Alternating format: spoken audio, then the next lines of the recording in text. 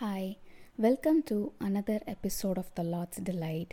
And today I want to talk about illness or physical ailments. This will be a podcast of at least two parts.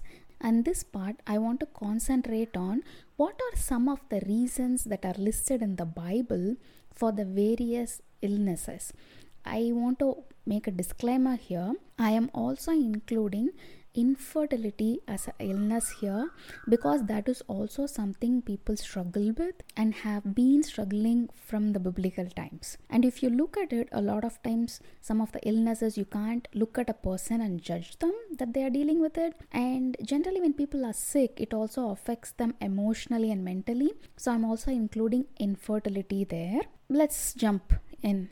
The first reason that I see in the Bible that illness can be because of a curse, I want to point you towards 2 Kings 5:27. This is the incident where Elisha denies whatever Naaman is offering him and says glory to God, and he doesn't accept any of the gifts that Naaman gives because his leprosy was healed. But Elisha's servant Gehazi, without the knowledge of Elisha, gets these gifts on false pretenses. And when he comes back to Elisha, this is what he says: "Did not my spirit go with you when the man got down from his chariot to meet you? Is this the time to accept money and clothing, olive groves and vineyards, sheep and oxen, menservants and maidservants?" And he says, "Therefore the leprosy of Naaman will cling to you and your descendants forever." And as Gehazi left his presence, he was leprous as white as snow. So this was because of a curse that Gehazi got the illness of leprosy. The second reason that I want to talk about is it is sometimes the result of sin. And here I want to point to this incident in Numbers 12 verses 10 and 11, where when Aaron and Miriam rebel against Moses and God's anger is provoked. And what happens here is, in verse 10, when the cloud lifted from above the tent, Miriam's skin was leprous. It became as white as snow. Aaron turned toward her and saw that she had a defiling skin disease, and he said to Moses, "Please, my Lord, I ask you not to hold against us the sin we have so foolishly committed. Do not let her be like a stillborn infant coming from its mother's womb with its flesh half eaten away." So here, Miriam's sickness was the result of the sin Aaron and Miriam committed. The third reason I see is when God allows a testing period in our lives. And the very famous example, Job.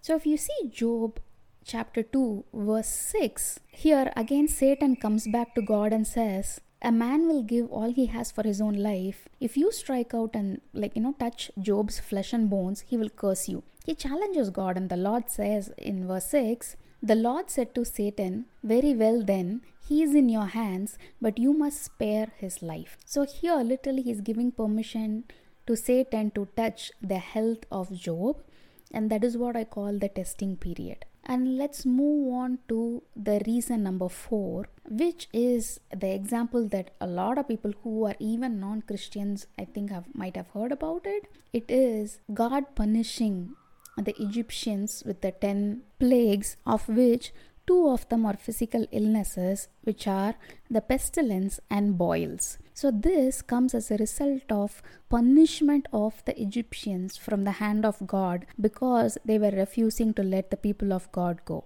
And the fifth reason is a personal favorite of mine, and it occurs in John 9. When Jesus is about to heal a man born blind, his disciples ask him, "Rabbi, who sinned, this man or his parents?" And in verse 3, Jesus says, "Neither this man nor his parents sinned," said Jesus, "but this happened so that the works of God might be displayed in him." So sometimes it's not because of sins, not because of any of the negative reasons. Sometimes it is just because that God's glory might be revealed. And the sixth reason is sometimes illnesses are purposely given to people of God to keep them grounded or humble. And I do have an example of this. It is in 2 Corinthians chapter 12 verses 7 to 8. If you actually see, Paul is saying that Therefore, in order to keep me from becoming conceited, I was given a thorn in my flesh, a messenger of Satan to torment me. 3 times I pleaded with the Lord to take it away from me, but he has said to me, My grace is sufficient for you, for my power is made perfect in weakness. Therefore, I will boast all the more gladly about my weaknesses, so that Christ's power may rest on me. Paul was given a thorn in his flesh that was tormenting him, a physical illness, and that was given to keep him humble, to keep him grounded, because God had given him so many spiritual gifts. He talks about boasting in the previous 2 verses, that he says this keeps him completely grounded and humble, so he does not boast in his gifts. He understands that those gifts are from God. And the final reason, this may sound really vague, the final reason is we might not know the reason for sometimes in certain illnesses, or why God allows certain acute or chronic or whatever kind of the illness that might be there. There are some which we might not know why they were allowed. This is why I believe it is not up to you or me to judge somebody why they are sick, because sometimes people say, oh, lack of faith. That could also be one of the reasons, but that was not the reason for somebody to get sick. Jesus actually talks about not being able to perform miracles because of lack of faith. So maybe they were not healed because lack of faith. Let us not confuse that with the reasons that somebody might get sick. When we think of a powerful man of God or somebody who is so rooted in Christ, we think of them. I think it has become so in us to think that they will have the perfect life because of their faith. That was not true according to the Bible. Come on, Paul, a strong apostle of Christ, says he had a continuing physical illness that God said, no, I will not take from you. And he still held on to God. It's very hard for people, including me, to deal with when we are diagnosed with something. And I also realize that is a very lonely journey in terms of the fact that the people around us will feel sad, emotionally they'll be impacted, and realistically, practically, the way they live their life will be impacted. But the person suffering is going through the journey alone. Their physical self is suffering, emotional and mental, all sorts of aspects in their life is suffering. So even though there might be a lot of support, that person might still feel lonely. I believe that is one of the reasons we have so many examples in the Bible that people can relate to when they are ill. This is just first episode of the illness, I don't want to call it series. And the next part also I want to talk about how the healing occurred and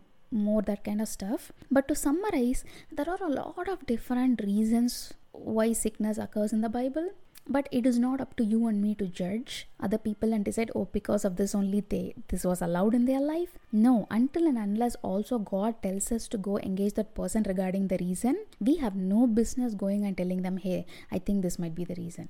Don't tell ever somebody that they are still not healed because of their lack of faith or lack of prayer, because one of the greatest apostles the world has ever had, Paul, was not healed. And he understood that no, from God. That does not mean he was any less of an apostle. The final thing I want to say is, let us not compare lives. Oh, so-and-so got healed, so-and-so didn't. There are testimonies which are good, which inspire people and motivate people and spur them to seek after God. But we should never be comparing lives of people, including us, to somebody else or somebody else to another friend. Because we are all unique, our journey is unique, and the way God deals with us is also unique. Okay, then I'll talk to you guys next week about the second part of this. Bye.